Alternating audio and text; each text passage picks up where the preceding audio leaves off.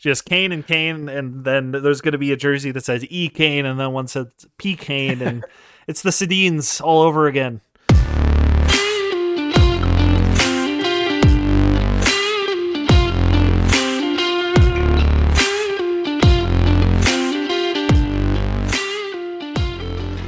What's up, and welcome back to the Crude Oil Podcast. It is the Tommy Salo episode. Former Edmonton Oiler, former Olympian, former criminal. Did you know that?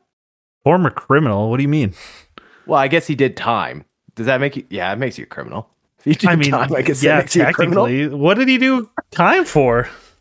I want to say drunk driving.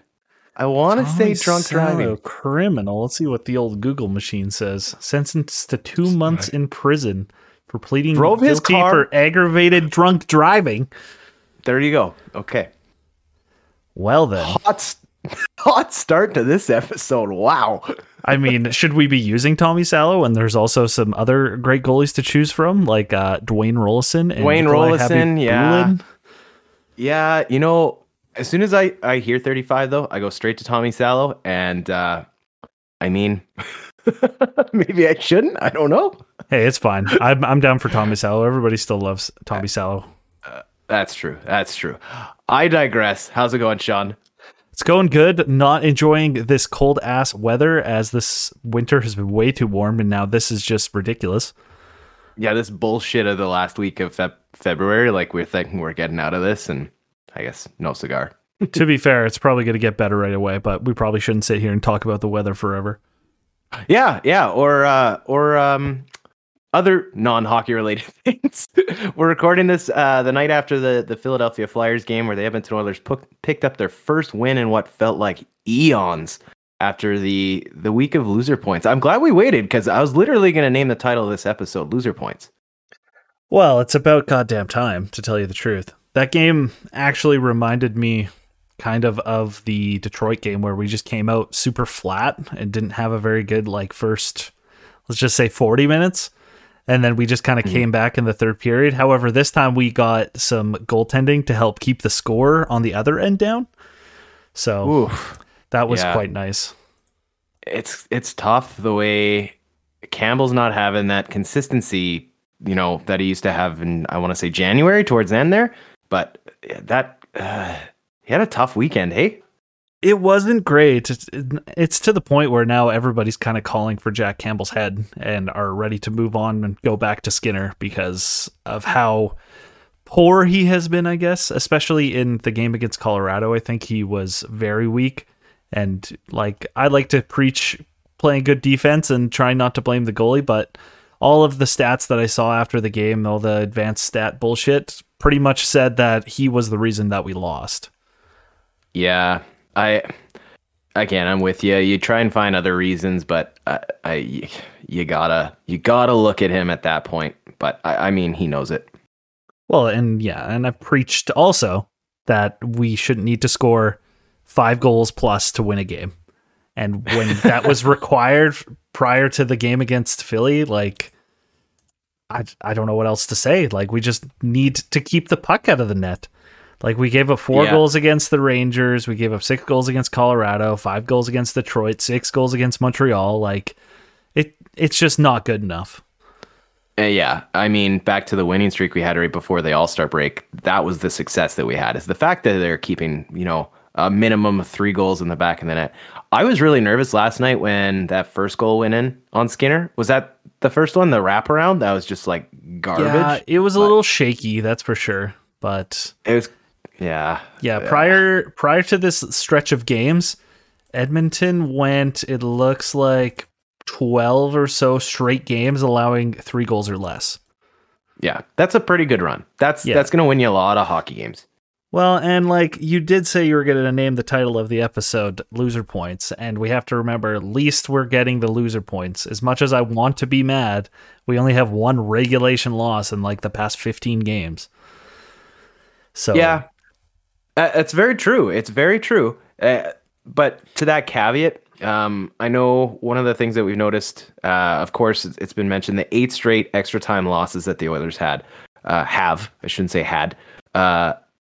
I wonder if what the standings would look like if we kind of sorted out that loser point based by loser point gained or loser point kind of lost. You know what I mean? Like if you had the lead in the third period and you blew it, you get less points for that loser point. I don't know if you structure it to a fucking 4-point tiered structure. I don't know, but it'd just be like really interesting to see how many teams are blowing leads and still getting that point versus, still in the fight. Man, don't give me any ideas to waste my time putting all this into an Excel spreadsheet. Yeah, it'll create quite the matrix for you. Yeah, and I think the biggest issue that the team had in this last stretch, especially in the 2 games against the Rangers in Colorado, is they could not hold the lead to save their lives. Blowing 2 straight 3-goal leads was completely embarrassing, and I think probably blew the 2 games out of proportion a little bit for how, like, quote unquote badly the Oilers played. But you have to look at it too and be like, oh, we came out really strong, which tends to be one of our weakest aspects of our team. So that was great to see.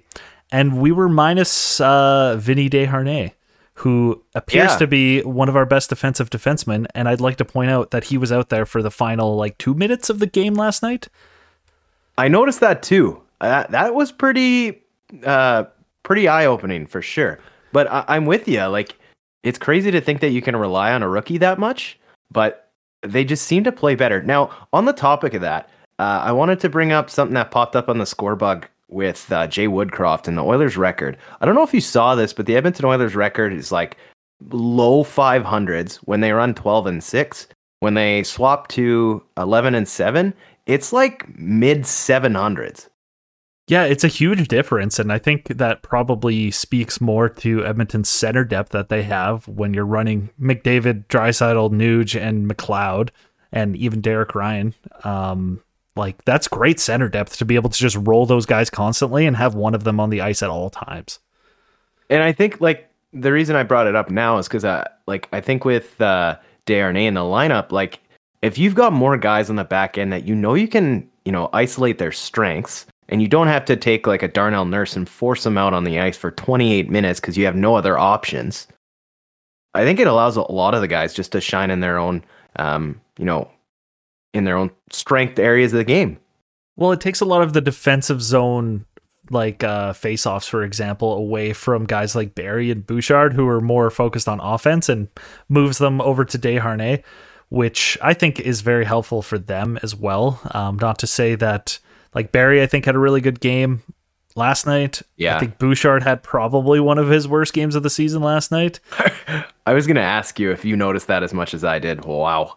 Yeah, it was a little painful to watch, but I guess sometimes you just don't have a great game. And I don't know, it's the ebbs and flows of hockey, to be fair. Look at Warren Fogle when he had the 2 goals. Everybody was screaming for his head in the first period because he had just taken back-to-back penalties and terrible penalties at that. And I know my buddy texted me, he's like, just bench Fogle. I'm done with this. And then he goes on and scores 2 goals. And he's like, you got to be fucking kidding me. Yeah.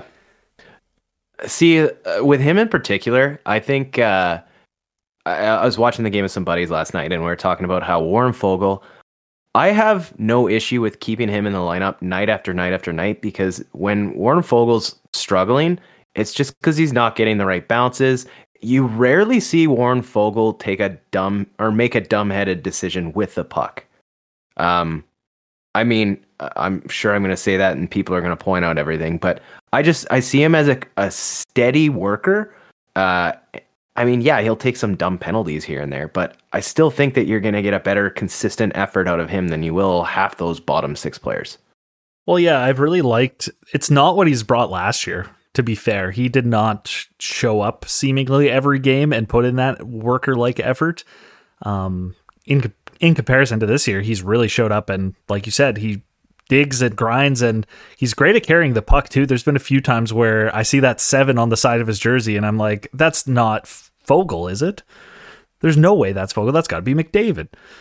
Yeah, but that's 7 on the back of the jersey. Yeah, he's been really good. Honestly, I've been quite impressed, and I think it kind of leads down the path of him no longer being the odd man out on the wings, and you want to point more fingers at guys like Puljujarvi and I know Yamamoto just came back, but you might want to point at him as well.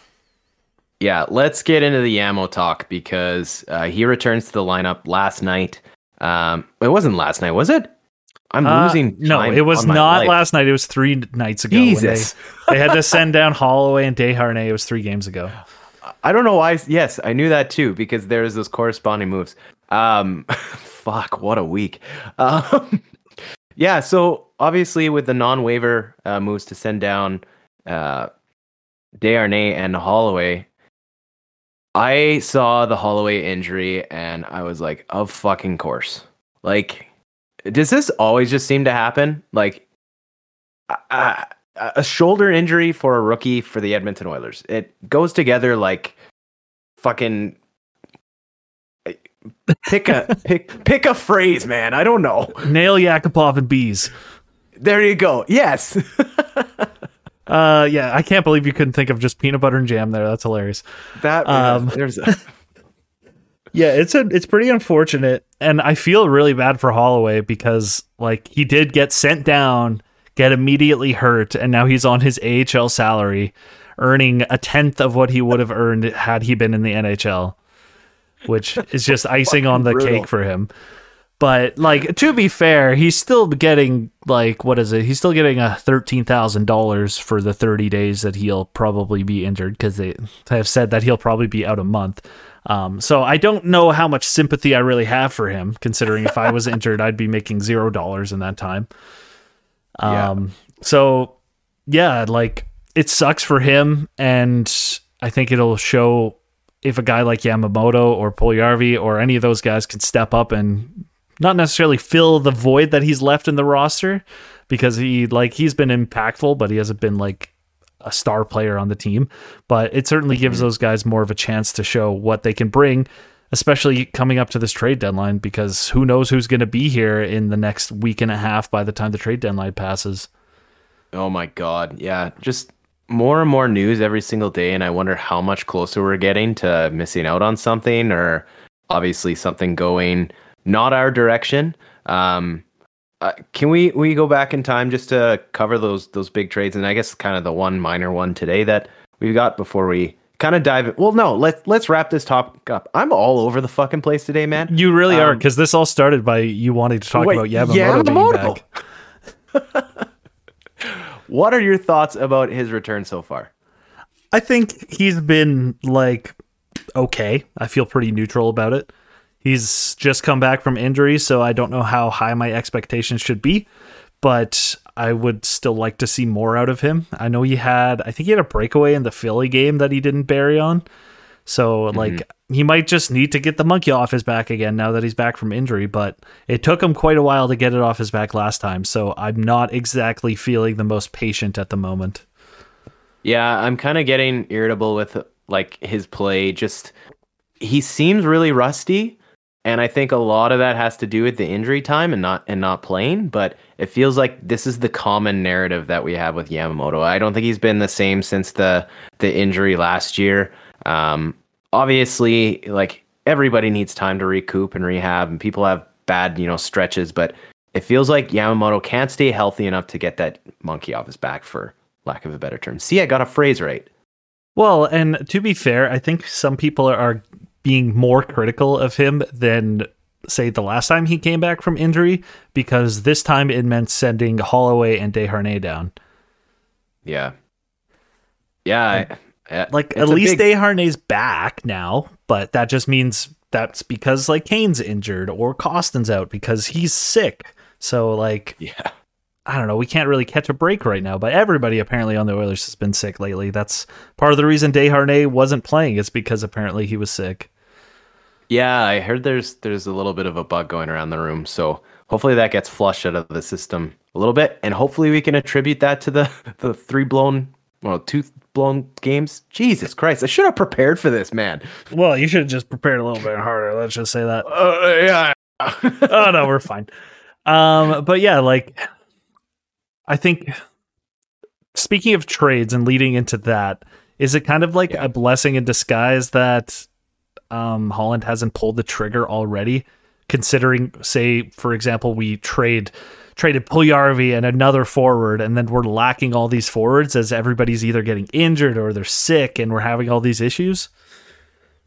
I think it is a blessing. I really do.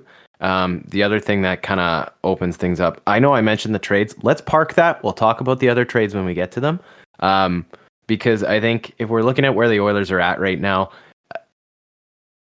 I think it's a blessing because it kind of opens up the idea with Evander Kane. Now, it sounds like Evander Kane's going to be out for a few weeks. We're at the end of February here.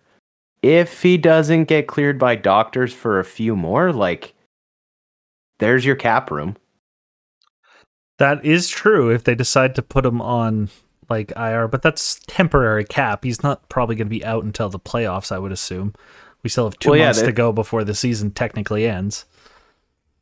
Yeah, but I mean, how many times have we seen players be like, again, fucking Mark Stone in Vegas? Of course. Like, I know. Mark Stone's always injured, to be fair. He really can't catch a break. Yeah, that's true. It must be fun to go on LTIR and, save $9 million every time you get hurt every 30 games. And once again, going back to the whole IR thing, I don't feel bad really for these guys because Mark Stone's still getting paid his $9.5 million to now rehab his injury. Oh, I just meant from like the cap circumvention that they can have in Vegas. Well, yeah, of course. That's always like a factor, especially with Vegas. They're probably looking for that right now, considering how disappointing some of their players have been lately. Wasn't he the one that was out when they traded for Eichel? I think he was at the time, yeah. Like, rinse and repeat, man. Yeah, they've got a lot going on in Vegas, and to be fair, I think they're probably one of the teams that's looking at a lot of the players that Edmonton's looking at. I know. The big one that got took off the board last week, man, it was such a shitty night watching the end of that Oilers game, blowing the lead. Draisaitl's whatever the fuck that slap shot was. I've never laughed out loud so hard at something he's done. It was like, that looked like me just fucking around on the pond trying to see if I can actually raise the puck when I slap shot. Yeah, it was like playing Chell and accidentally hitting the wrong button. And then on top of it, the news of Ryan O'Reilly going to the Leafs. Like, that was a guy I thought could make a huge difference for the Edmonton Oilers.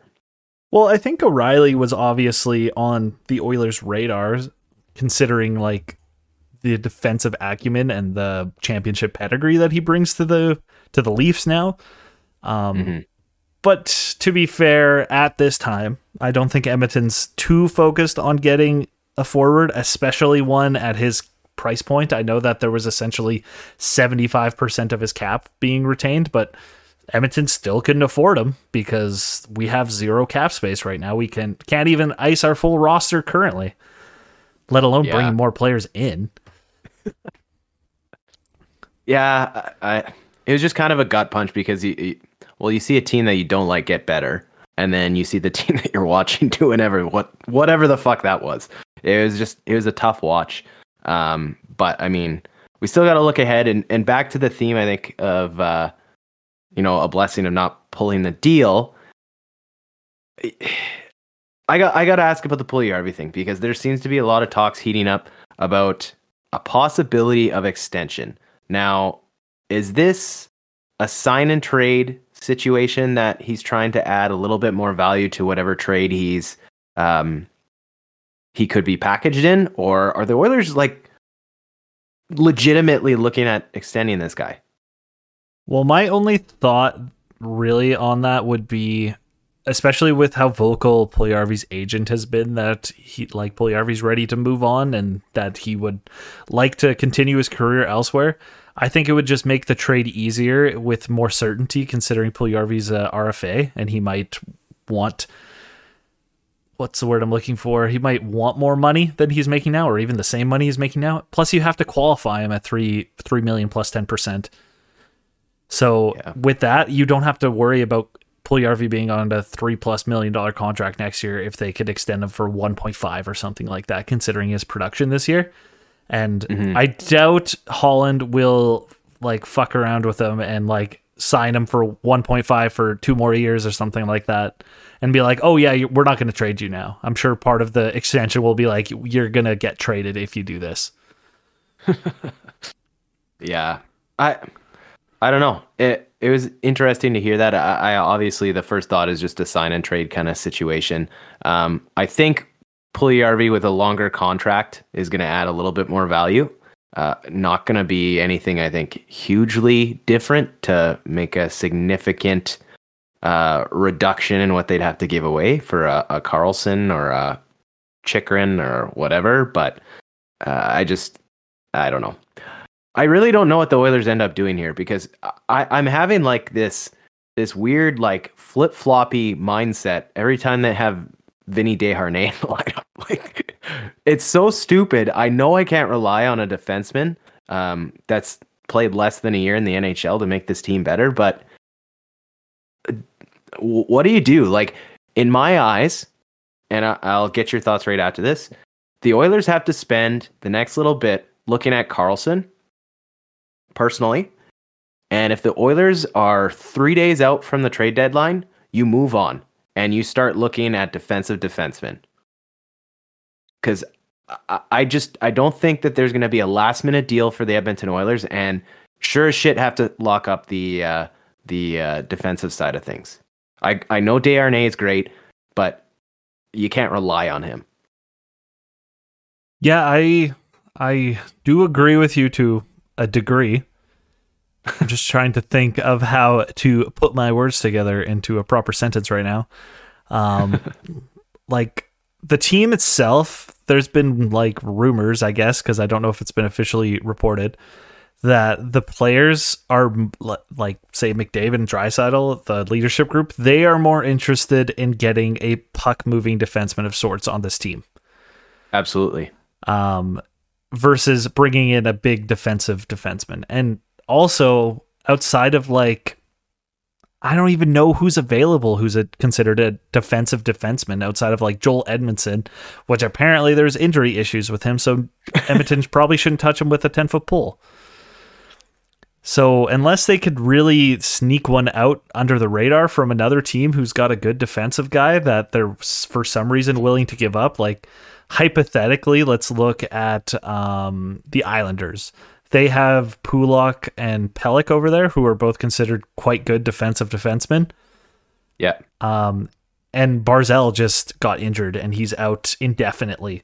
So maybe, considering the Islanders are not in a playoff spot, they might be considering moving on from one of those guys or something like that. I know they just traded for Horvat, but with the Barzal injury, it might absolutely fuck them over. But unless you're getting a guy who's like high quality, can play top pairing with Nurse, like, I'm not interested in just bringing in another depth, like right-handed defenseman who's a defensive defenseman, because like you mentioned, we have Desharnais to be our depth right-handed defensive defenseman. Like, I think it just brings in more of the same when we just need a number like one top pairing kind of defenseman. So yeah, I don't think it's necessarily worth it. Yeah. The only guy I'd also potentially look at would maybe be like a Dmitry Orlov. But I don't know. You've got Matt Dumba. I'm just looking at I don't think Dumba's what this team needs, to be fair. I don't really like what he brings. Yeah. I'm just thinking outside of the names that have already been rumored, like the John Klingbergs, the Eric Johnsons. I'm really not interested in Gossespierre, but... What are your thoughts on Parenko? I love Colton Parayko. I love it. Another reason that I love it is a lot of the time. Fuck Brad Marchand, by the way. Can we just circle back with him a little later? Man, you truly are all over the place. I'll explain. There is a reason here. I think with getting Colton Parayko, if you could intrigue him to come back, you got another St. Albert kid that's gonna be in Edmonton. I don't think he's on the books for a couple of years, right? 1 or 2 years. Who, Parenko? Parayko? He has like 7 more years on his contract. That you caught my sarcasm? Okay. I did not get your sarcasm. I was like, what do you mean? You get a long-term defenseman in there, but are the Blues going to move on from him? I don't know. They want to because his stats are absolute dog shit this year. The reason that... What's that? I was just going to say, I like when it comes to your Parenko take here, I think you're stuck looking at 2019 like Stanley Cup final Parenko and not what he's been for the past 3 years, which has been a third pairing anchor of a contract and a player. Yeah. I guess that's fair. I'm tired of the Oilers are going to have to give up something. And I'm tired of like the trades and you get those like rentals. Like I keep thinking of, I'm going to stop like thinking on the top of my feet because I'm never going to be able to think of examples. But you bring Parayko over here and I mean, you got extension on the contract. He's from here. There's a chance that he stays on later. That was the fuck Brad Marchand thing. But I mean, again, I can't ignore the fact that he hasn't had a fantastic year. And what kind of player are you going to get for the next, few years? You might just be bringing in another nurse, essentially. Like in terms, like I know the contract's not as big, but he's just not like playing to the level of his contract. Which, yeah, but how many more issues? I was going to say, how many of those players can you afford to have on a salary? Like not to knock them, but if things keep trending the way they're trending, Jack Campbell, you got to add to that list too. No, of course. And like, to be fair, in my opinion, on a Stanley Cup caliber team, you cannot afford to have any of those players on your team. Like maybe you can get away with one, but it can't be that significant. Like the only reason, for example, Colorado could get away with having Eric Johnson on seemingly not a great deal is because they still had like Makar and Byram on like really good deals. So you have to kind of counterweight it if you're going to do that. And considering Draisaitl's on a great deal, Nuge's on a great deal, Hyman's on a great deal, like it makes it less painful this year at least. But I'm not saying those guys are going to regress per se. But further into those contracts, or when Draisaitl's contract comes up, those contracts are going to be absolute anchors suddenly when you lose your value contracts. Mm-hmm. Yeah. Like I love Parenko too. I do like fantasize a little bit about that 6'7" like big defensive defenseman. I love thinking about having that on the team. And we got a guy like Desharnais, but he's just doesn't have the pedigree that Parenko has at this point. But pedigree isn't everything nowadays, considering guys seem to just fall off out of nowhere. Well, so I'm looking at his contract now too. He has a no trade clause like through 2028. Do you think he's like interested in like? I'm sure he would waive it to come to Edmonton unless he's one of those guys who doesn't want to play in his hometown. No, I'm just saying like let's say we bring him over here and he's clicking at the $6.5 million and you have to put up with that for the next 3 years. And you need to move him off the list, like, woof. Well, I don't like to think about, let's trade for this guy this year. And then, like, we're already, just thinking about it, we're already concerned about what it will be like in 3 years when he has 7 years left on his deal. So I think that screams like that shouldn't be an option at all. But overall, I do agree that I would prefer to look at an actual hockey trade type deal, which we're getting a guy with term versus a rental. Like you look at Orlov, he's a rental. So you'd rather look at guys like Karlsson, like Chychrun, like Ekholm, these guys that actually have at least a few more years on their deals.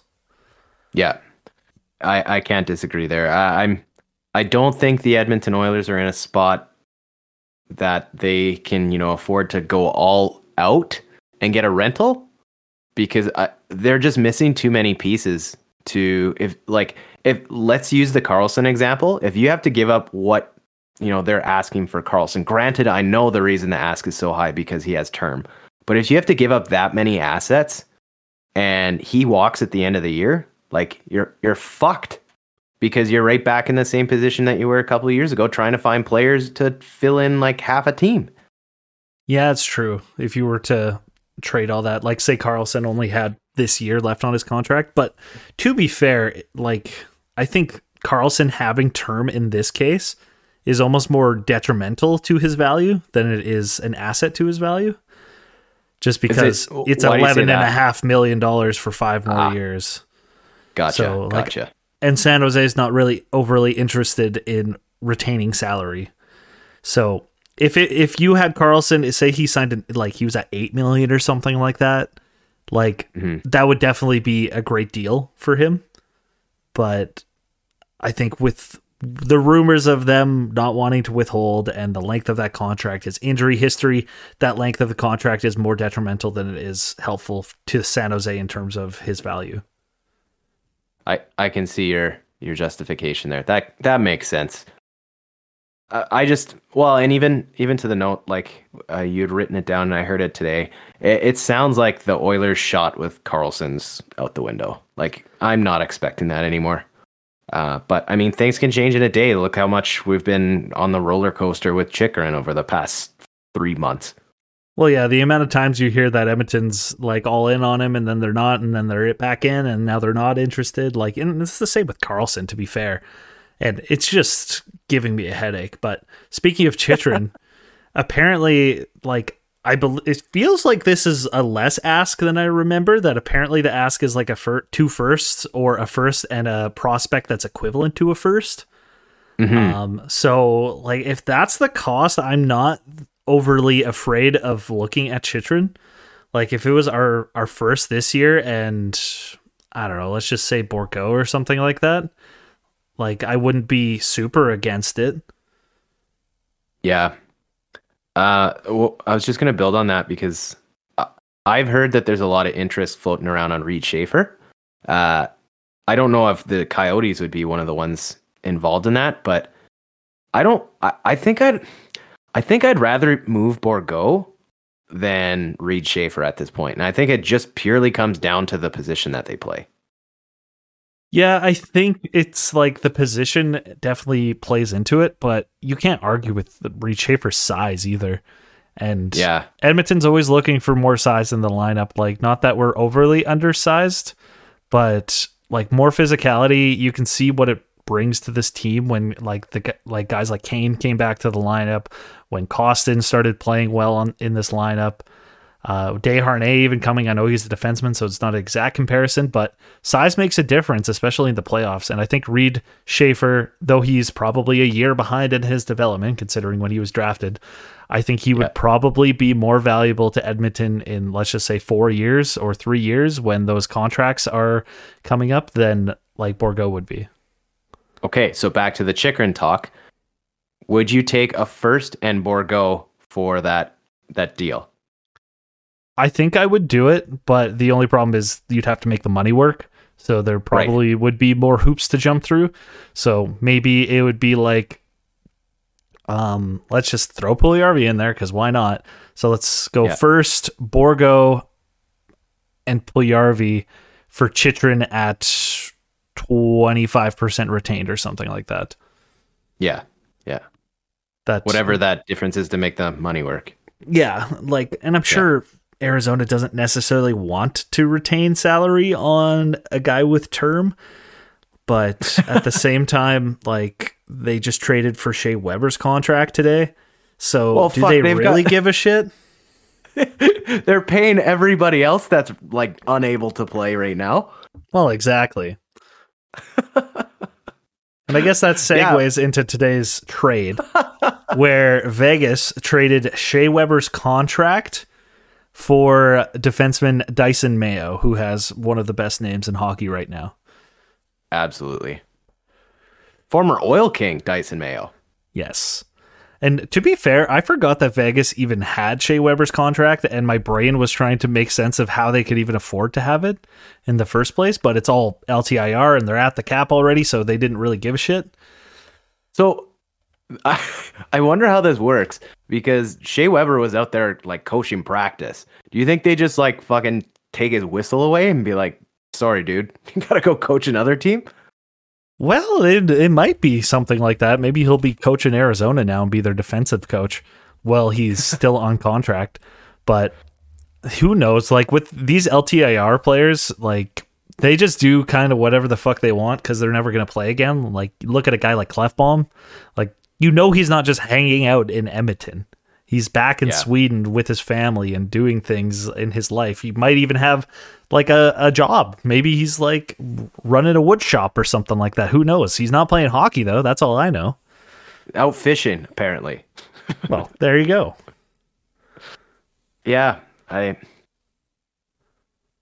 don't know what winds up happening with respect to like them wanting to retain money, especially with a current player. Like, it's one thing to eat the salary of someone that's not going to play anymore just to get to that cap floor. But yeah, I'm kind of with you. I don't think they eat or want to eat anything on a current active player. I mean, Chychrun's out of the lineup enough to make it question down the line whether or not they'll be paying for a non-active player. But I don't know. I don't like the fit in Edmonton. I just don't. Yeah, I don't know. I'm not against Chychrun, and I know you're talking about the fit in Edmonton, and that's probably more lefty versus righty mindset. But like, I don't know. I'm not against Chychrun, and I think he's certainly an option and one that we should consider. But I don't want to trade the farm for him just to make a move. Yeah.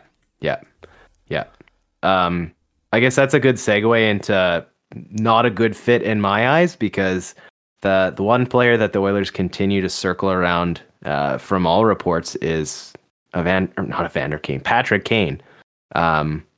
See, that's why I don't want to trade for him, because it'll be so just confusing. The names, just Kane, and then there's going to be a jersey that says E Kane, and then one says P Kane, and it's the Sedins all over again.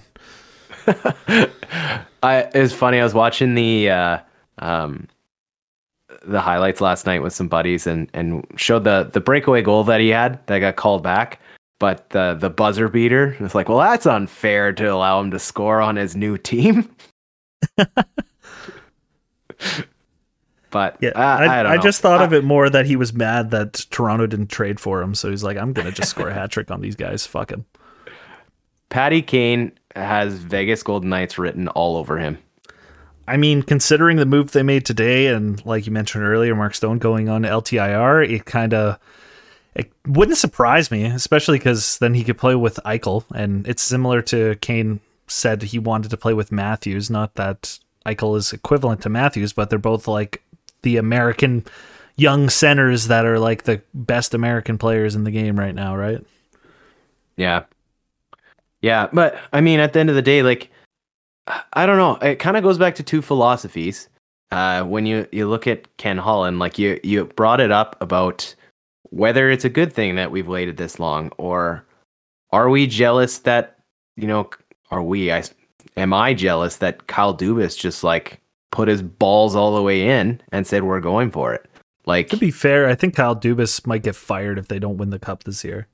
That might be, it might be the selfish move if they don't get round one. I could see him even getting fired after that, but like, yeah, I'm with you. I don't know what you rather want, but I keep feeling like we're playing the safe game like longer and longer and longer, and McDavid and Draisaitl's contract keep, slipping away. But I don't know. I keep flip-flopping because I'm more of a conservative risk type fan.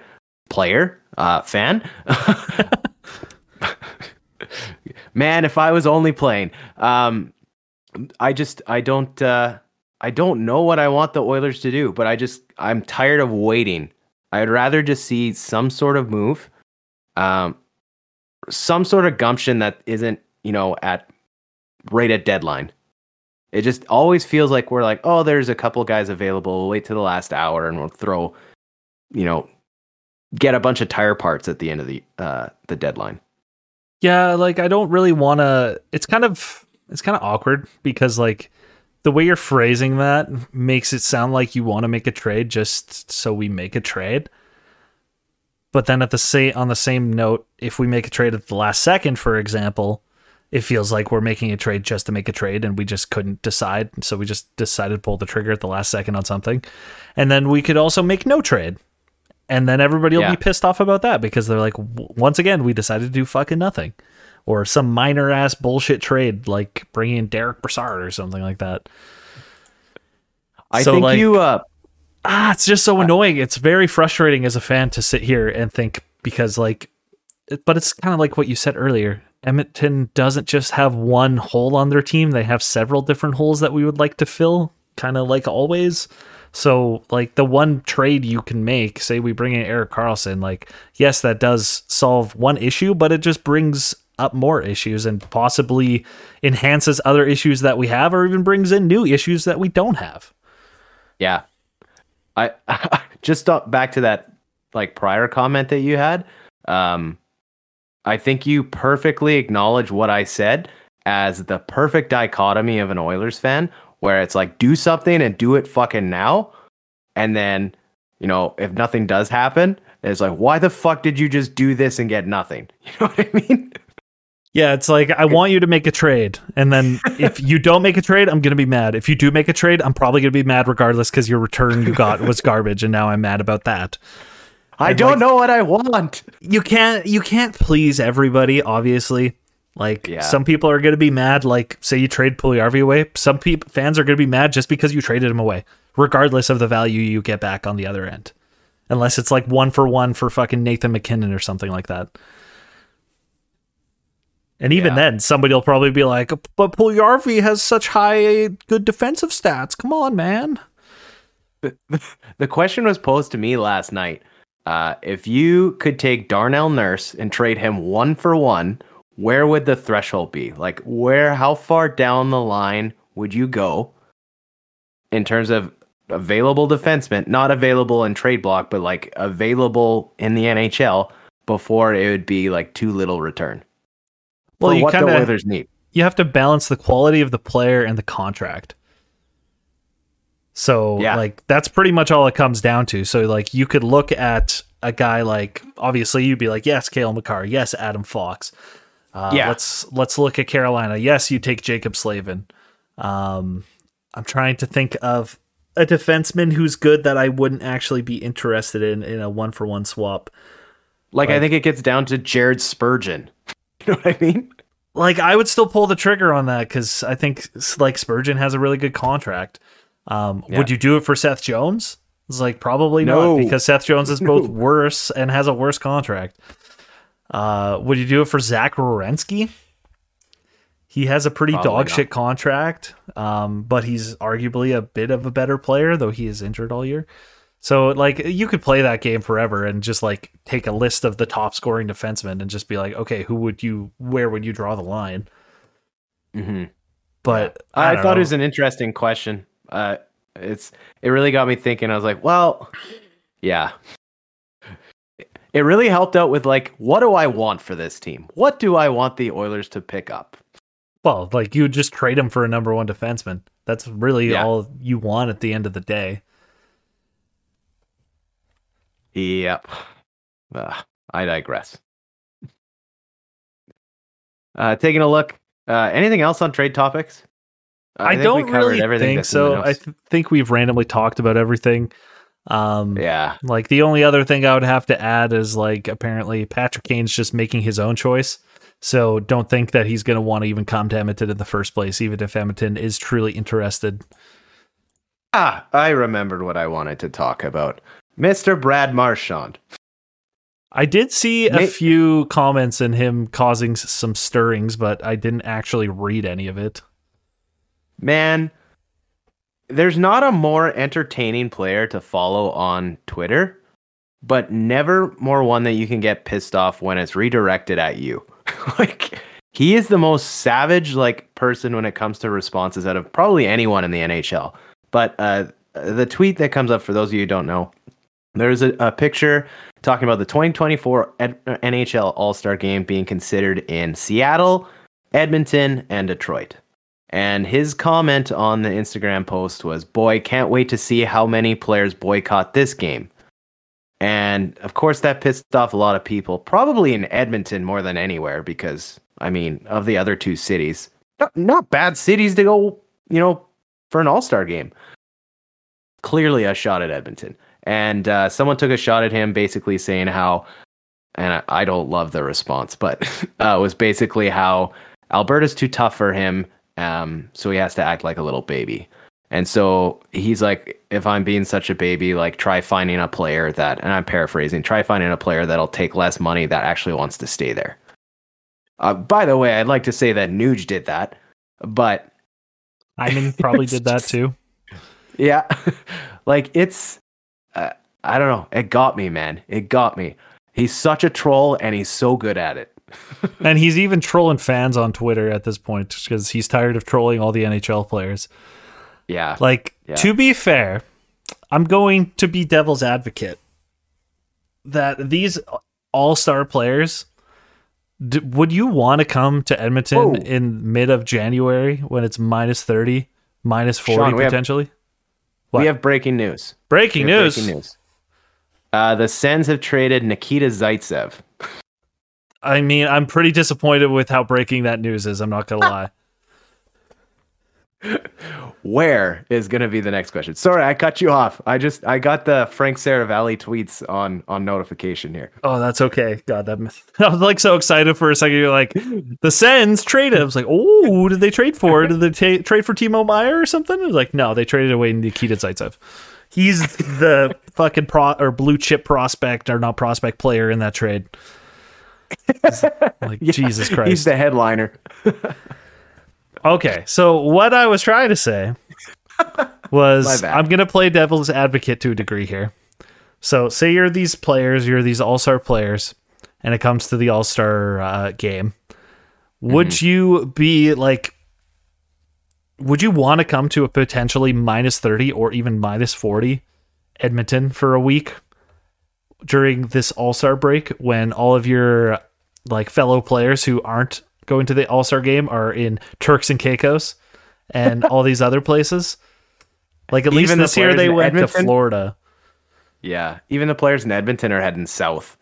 Well, and that's the thing. But on the same note, these players need to figure their shit out and realize that the all-star game isn't for them and that it's for the fans and especially the kids. And that's what it comes down to. It's not in the schedule so they can have a little vacation and take a break during the middle of the year. It's there so it's just more for the fans and for like the kids. And that's I think that's more something that the players and the PA and the NHL have to figure out together. That is the purpose of it, and to stop thinking about it in that it's like you're the best player, you go to the All-Star game kind of thing. And it's that like you are a personality in the NHL and you need to go out there and make the league money. I know it's probably a bit of a corporate way to look at it, but at the same time, it's like these players need to stop being so, I don't know, NBA star player attitudes toward things. Well, yeah, and I mean, if that's what you want, build a rink in Turks and Caicos. Send only the good players there. I mean, and they could do something like, say they wanted to do an all-star game, they could go out and like do a game out on Lake Louise or something like that. Do the all-star game out there. Like it doesn't necessarily have to be in Edmonton per se. They could just come to Alberta and do something. Yeah, I think that'd be sick. Like that would be awesome. But well, like I think I've talked about it with a few people. I don't know if I talked about it with you or even on this podcast. That like, what's that? Say the Oilers in Calgary are playing in a Heritage Classic. There should be like an outdoor classic game where they play and they go and they play like on Lake Louise or something like that.